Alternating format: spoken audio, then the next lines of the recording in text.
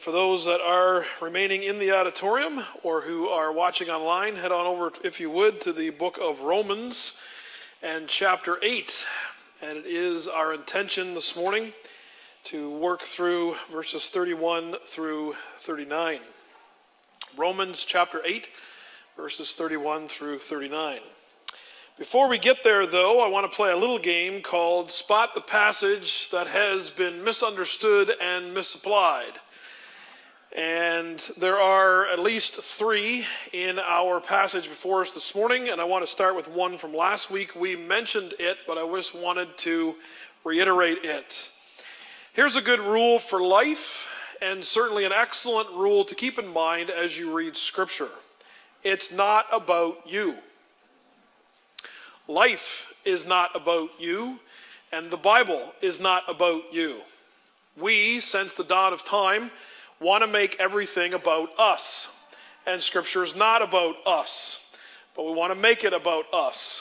And you'll note that in the passages that we have before us, the selfishness that comes when we attempt to make Scripture about us. And so, if you would, turn back over to verse 28 from chapter 8. And as we mentioned last Sunday, I want to reiterate, this is definitely a misunderstood, misheard, and misapplied verse. And we know that for those who love God, all things work together for good, for those who are called according to his purpose. And the issue lies in that we want to define what good is. And inevitably and invariably, we translate that as what we mean as being good. Our desires, the things that we want, and when we want them. And so we read that verse out of context, make it about us, which is what we are always prone to do. And we say, so if I love God, then everything in my life is working towards him making my life the way that I think it should be. And nothing could be further from the truth. And that's a gross misunderstanding, and therefore a very incorrect misapplying of that verse. What is the good? He says what the good is in that verse. According to whose purpose? His purpose, not our purpose. And then he goes on to say that those whom he foreknew, those who he knew and chose beforehand, he predestined that they would become like Jesus. What is the good? The good is us becoming more like Christ. That's the good. It's not that it's some sort of blanket promise, blank check that God writes to us and says, hey, listen, whatever you think is best for you, just let me know and I'll do that. That would be awful and horrible and not at all what we would actually want nor need. And so be careful. And now we come to our passage before us. And before we dive in, I want us to look at a few more verses just to highlight them. Verse 31. What then shall we say to these things? If God is for us, who can be against us? And we mishear, misunderstand, and misapply verse 31 in at least two ways, because it is a misunderstanding of at least two of the words in that passage. The first word is the word for. And once again, viewing that verse through the lens of us and making it about us, we believe that that means that God is for us, which means whatever harebrained schemes we come up with, whatever cockamamie ideas that we construct, God will get on board with those. That God is a genie. He's in a lamp that we get when we become a Christian. We rub that lamp and he pops out to say, what can I do for you today? Because he's for us. He gets behind our ideas. He helps empower and make possible our desires. And that is not at all what that verse means. God is for us in the sense that he's no longer against us as our judge. He was against us because his disposition is against sin. That's what his wrath is. It's a settled stance against sin. And since we are sinners, he is against us. Not that he has a perverse delight in thwarting our happiness, but quite literally and at a much deeper level, he stands opposed to us because we are sinners. James, that we read there in the confession part of our liturgy, says that God opposes the proud. He stands in opposition to those who think that they're God, because they're not. He is. And his opposition, again, is not that God is up in heaven with a big hammer and he delights in smiting people. He actually, out of love, opposes those who believe that they are God and not him. He stands against those that are sinners. Because God is justice, he is against injustice. Because God is love, he is opposed to hatred. Because God does forgive through Christ by the Spirit, he is opposed to grudge holding and bitterness.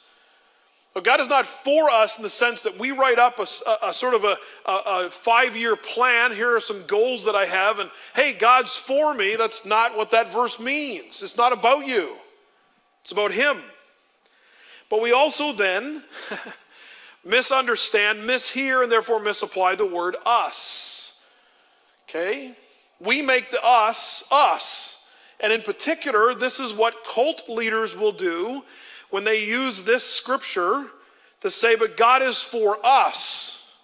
He's not for them. Because they don't believe like we do. They don't practice things like we do. They don't follow me, all right, the way that everyone should. And so God is for us and he's not for them. And again, we individualize God as if God is ours and no one else's. And this is not what it means that God is for us either. It means he is for those whom he has chosen. He is for his children. He is for those whom he has foreloved. The us is everyone that God has chosen, not the ones that we have chosen. Us two and not you, us three and not thee. That is how this verse has been grossly misinterpreted and manipulatively applied, and that's not what this verse means. Notice verse 32. He who did not spare his own son, but gave him up for us all, how will he not also with him graciously give us all things? This verse has been radically misheard, misunderstood, and misapplied by the health and wealth proponents, by those in the prosperity. I don't even want to deem it to say it's a gospel. It's not the gospel at all. It's the opposite of the gospel. That if God gave you Jesus, which is his best, why wouldn't he give you that brand new car? And why wouldn't he fill up your bank account with lots of money? And why wouldn't he give you that private jet? That is not at all what this verse is talking about. In particular and specifically is talking about all the things that pertain to our salvation. And we'll get there in just a moment. And then notice verse 37. Now in all these things we are more than conquerors through him who loved us. And again we make it about us.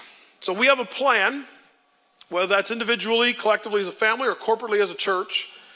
And since God is for us, we are more than conquerors. So our plan will come to pass. This verse is not about you. It's not about me. It's about him. We are more than conquerors in the sense that we can make it through the present circumstances because of the future reality. He is moving us towards Christ's likeness. He has declared us righteous, justification. He is removing from us the power of sin. He is making us practically righteous in the here and now, and will one day make us completely righteous, glorification. In that way, despite the things that are currently happening in our lives, we can hang on to the truth that if we are in Christ, he has a plan for us that does not typically include our comfort, but instead includes all the things that we struggle and wrestle with, so that he can remove from us idolatry to make us more like him, a plan that he will make good on. It will come to pass. So now that we have played this game of can you spot the passage that has been misunderstood, let's dive into the text. I had initially titled this sermon Conquerors, based on verse 37. And yet as I continued through my studying and preparation for this morning, I realized I needed to remove the S. Because the S makes it about us. The lack of the S makes it about him. And this passage, as all passages of Scripture, as all of life, are about God. They're not about us. And so I've titled this sermon Conqueror. And we see that God has conquered. In the first place, we see that God's grace has conquered sin. Notice verse 31. God is for us.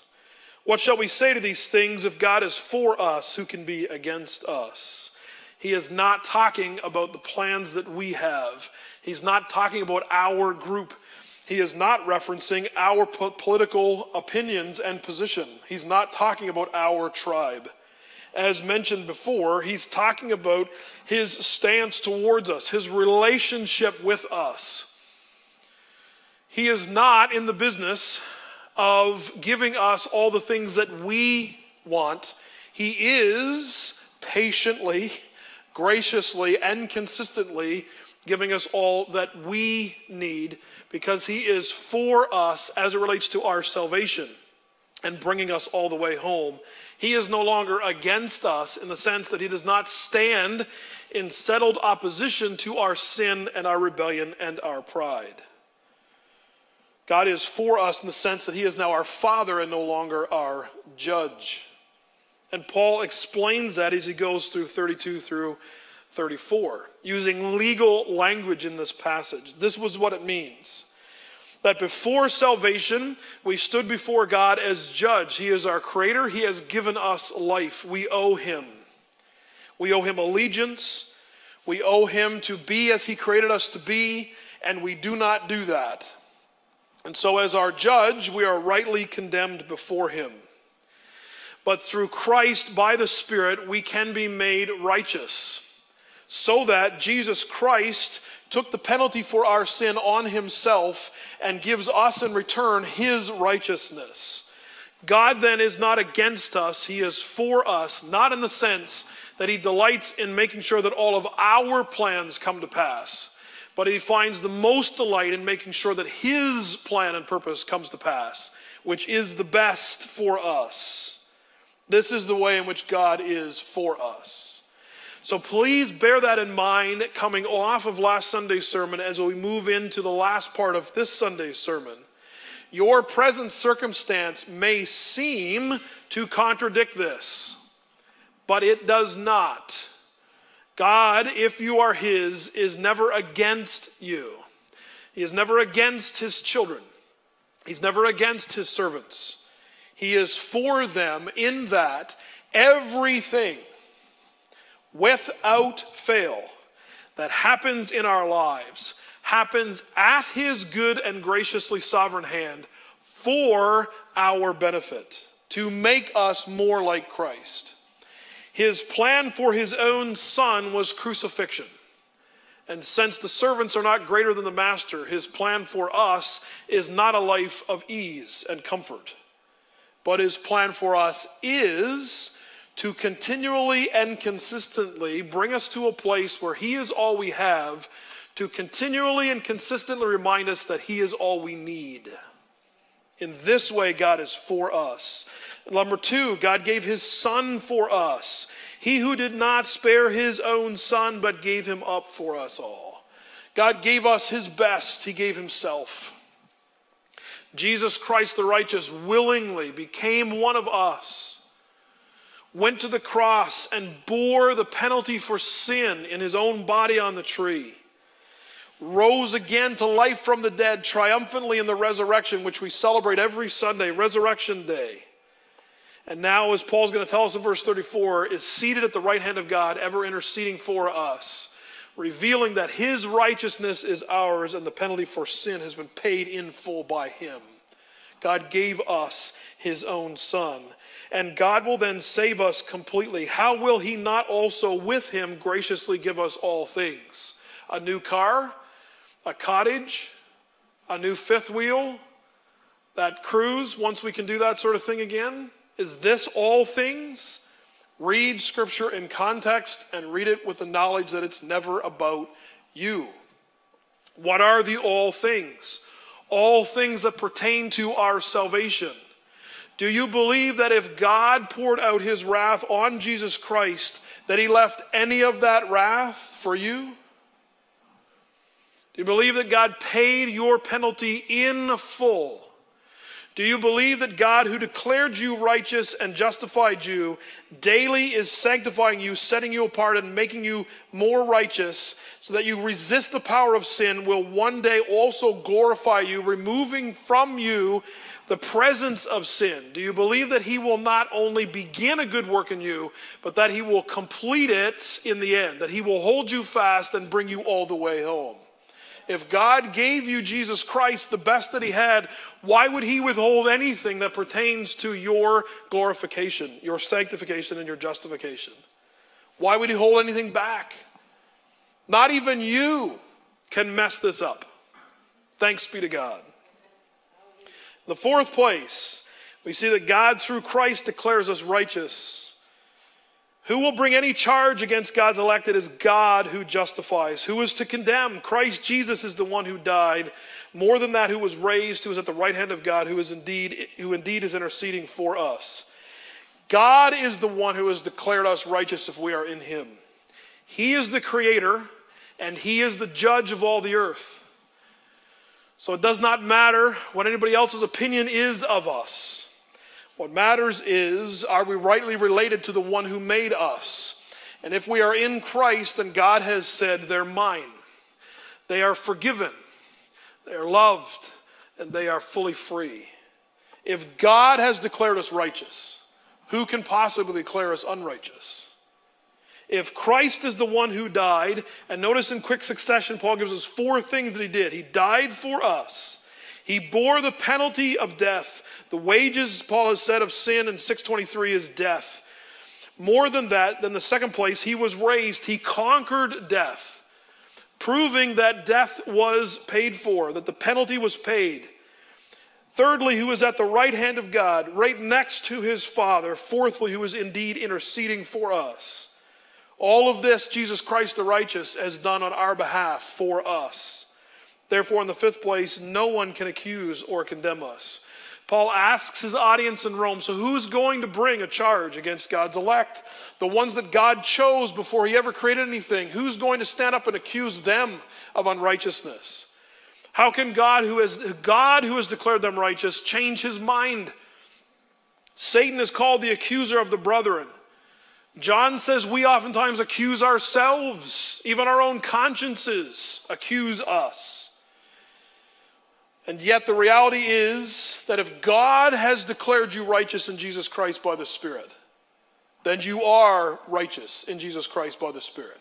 And no one, not Satan, not those that call you a hypocrite, and we all are, and not even your own conscience can bring a charge against the ones that God has chosen before the dawn of time. And who is there to condemn? Christ Jesus is at God's right hand, displaying the scars in his wrist and his feet. Who is there that's going to condemn us when the one who was condemned for us stands at God's right hand? There is no one that can accuse or condemn. And Paul ends here, bookends here, what he started in 8:1, where he says, there is therefore now no condemnation to those who are in Christ Jesus. No one can accuse or condemn us. And does any of this have anything to do with us? Not any of it. It's all a work of him. God's grace has conquered sin. And so we see in the second place then that God's love conquers all. Verse 35. Who shall separate us from the love of Christ? I think sometimes we may believe that God begrudgingly saved us. That he loves us, but he doesn't like us very much. That we're his children, but we're a bit of a skivvy lot, and he's not all that really proud of his kids. And yet Paul has said in the negative, what about our sin? God has taken care of all of that on Jesus Christ. In the positive then, oh, how he loves us. Who can separate us from God's love? God's love will always bring us through. Paul mentions a number of things here. Shall tribulation, or distress, or persecution, actual persecution, or famine, or nakedness, or danger, or sword. There are times when our present lived experience does not seem to match the truth that we know. But as we continually say, we must believe in the truth, especially when our experience does not seem to match it. We live in a society that elevates experience. Experience reigns supreme. And yet, as believers in truth, we must always hold to the fact that truth must reign supreme. Paul has experienced 6 of these 7 things and will experience the 7th. He had experienced tribulation. He had experienced distress. He had experienced persecution. At least twice during his preaching ministry, people tried to kill him. One time they succeeded in throwing stones at him until they left him for dead. And after this is written, as he goes to Jerusalem and then goes back to Rome, not the way that he thought he would, in chains instead of as a free man, there are those that take a vow of hunger, a hunger strike until he's dead. We don't know what happened to those guys because Paul didn't die. He experienced famine in the New Testament, in the book of Acts. A large part of what Paul is doing as he goes around on these different missionary journeys is collecting money for the saints in Jerusalem who are experiencing famine. Nakedness here is not anything lewd. It has to do with poverty. To be so poor that you do not even have clothing. Paul knows that. He says, I know how to abound and I know how to be abased. And danger, Paul lived in danger a lot. And the sword here is execution. And Paul will be executed because of his ministry of the gospel. Are any of these things proof against God's love for us? No. But in all of these things, we are confident of God's love for us. Do not view any of these realities as contradicting the fact that God loves you. But in fact, rest in his presence in those things and understand that he is in those things, using those things to make you more like his Son, our Lord and Savior, Jesus Christ. Everything that happens in your life, if you are a child of God, has meaning and purpose and significance because it all comes at his good, graciously sovereign hand for his glory and for your benefit, to make you more like Christ. Which leads then to verse 36, that God's gracious sovereignty never ends. He quotes Psalm 44, as it is written, for your sake we are being killed all the day long. We are regarded as sheep to be slaughtered. What a lovely verse to encourage yourself today and every day. Cross-stitch that one, put it on your wall, invite people into your home. This is a lovely, what a heartwarming verse. Yes, life's not about you, it's not about me, it's not about us, it's about God's glory. And Paul quotes this psalm not to get us down, but to lift us up. Don't forget who you are. And don't forget by whose hand things happen in your life. And do not forget the one who has a purpose for your life, which is that you would become like Jesus Christ. This momentary affliction that he talks about in verse 18. Yes. Is that hard? Yes. Is it the last word? Never. We are not individuals that are known for or ought to be known for comfort and the things of this life. Those hardships that we endure should not be surprises. They ought to be expected. We're not from here. We're from a city whose builder and maker is God. Do you feel uncomfortable here? You should, because you're not from here if you are in Christ. And so every day, we bear in our flesh the realities that everything about us now runs counter to what we find around us. So Paul says, do not be surprised, nor doubt the love of God in these tribulations. These are evidences of God's love and presence. Verse 37, God's perfect will sustains us. No, in all these things we are more than conquerors through him who loved us. Paul coins a term not known in the Greek of that time, super conquerors, super victors, because of Christ who loved us. Not that somehow because of Jesus, everything we ever wanted in life now becomes ours. Because if we're in Christ, we ought not to want the things of this life. We know that God has so much more in store for us in the life to come. God's perfect will sustains us. We are conquerors not in the sense that God makes our plans come to pass, but in the settled reality that God always makes his plans come to pass. What is God's plan for your life? His plan for your life as a believer in him, as a child of his, is to make you more like his Son, our Lord and Savior and elder brother, Jesus Christ. So the fact that we're killed all the day long, the fact that we're like sheep to be slaughtered, the fact that we go through tribulation, distress, persecution, famine, nakedness, danger, sword, do any of these things negate God's love for us? Do any of these things contradict God's perfect will for us? No. Because nothing can stop God's plan in our life. And it leads to the final point where Paul says God's love for us never ends. For I am sure that neither death nor life, there's a number of pairings here, the end of life or life itself, nothing outside of this life or in this life, nor angels nor rulers, the powerful angelic beings that he references in Ephesians 6 and other places, nor things present nor things to come, not the past or our present circumstances or our future circumstances. These things cannot separate us from the love of God, nor powers, probably referencing, again, angelic hosts or demonic hosts, nor height nor depth, and there's some discussions what Paul means here. He might be referencing Psalm 139, the highest heavens and the lowest lows of Sheol. It seems to me to just to be at all-encompassing terms, no matter where you are at in the universe, nor anything else in all creation. And by the way, not even you will be able to separate us in the love of God in Christ Jesus our Lord.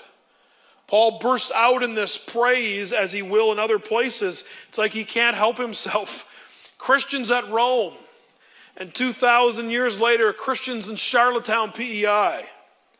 I am sure, Paul says, that none of these things can separate us from the love of God in Christ Jesus our Lord. God's love conquers all. He is making you into the likeness of his Son, the Lord Jesus Christ. And he will hold you fast and he will bring you all the way home. Nothing in this life, nothing in the future, no other powers beyond our ability to see and interact with, and not even you yourself can remove yourself from his love. He loves you with an everlasting love, and he will make you ones that he has justified and sanctified. He will make you glorified. That is a promise of God, and since God is God, that is going to happen.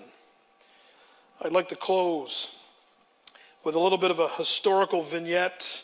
John Chrysostom, one of the early church fathers, is brought before the Roman emperor.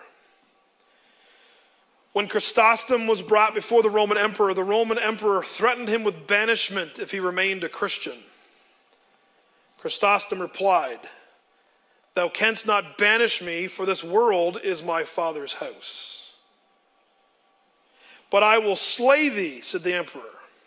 "Nay, thou canst not," said the noble champion of the faith, "for my life is hid with Christ in God." "I will take away thy treasures." "Nay, but thou canst not, for my treasure is in heaven, and my heart is there." "But I will drive thee away from man, and thou shalt have no friend left." "Nay, thou canst not, for I have a friend in heaven, from whom thou canst not separate me. I defy thee, for there is nothing thou canst do to hurt me." This is the reality of those who are in Christ. There is nothing of this world or beyond this world that can separate us from the reality that if we are God's, we will remain his. He has a purpose for us, which is to make us like Jesus Christ, a purpose he will accomplish. So whatever we're going through, COVID or mass shootings or cancer or whatever it may be, the loss of a loved one, whatever is our present reality, none of that present reality speaks against the fact that God loves us. It all reminds us that he loves us, is present with us in that, and is holding us fast to himself and will bring us all the way home. The one who has begun a good work in you will perform it until the day of Jesus Christ. Let's look to the Lord in prayer this morning. Father, we thank you. We thank you for these promises from your word, none of which are about us, and how grossly we twist them when we lessen them by making them about us, making them about this life and selfishly looking to the finite instead of glorying in the infinite. Father, none of this is about this life, the temporal things. This is about the eternal.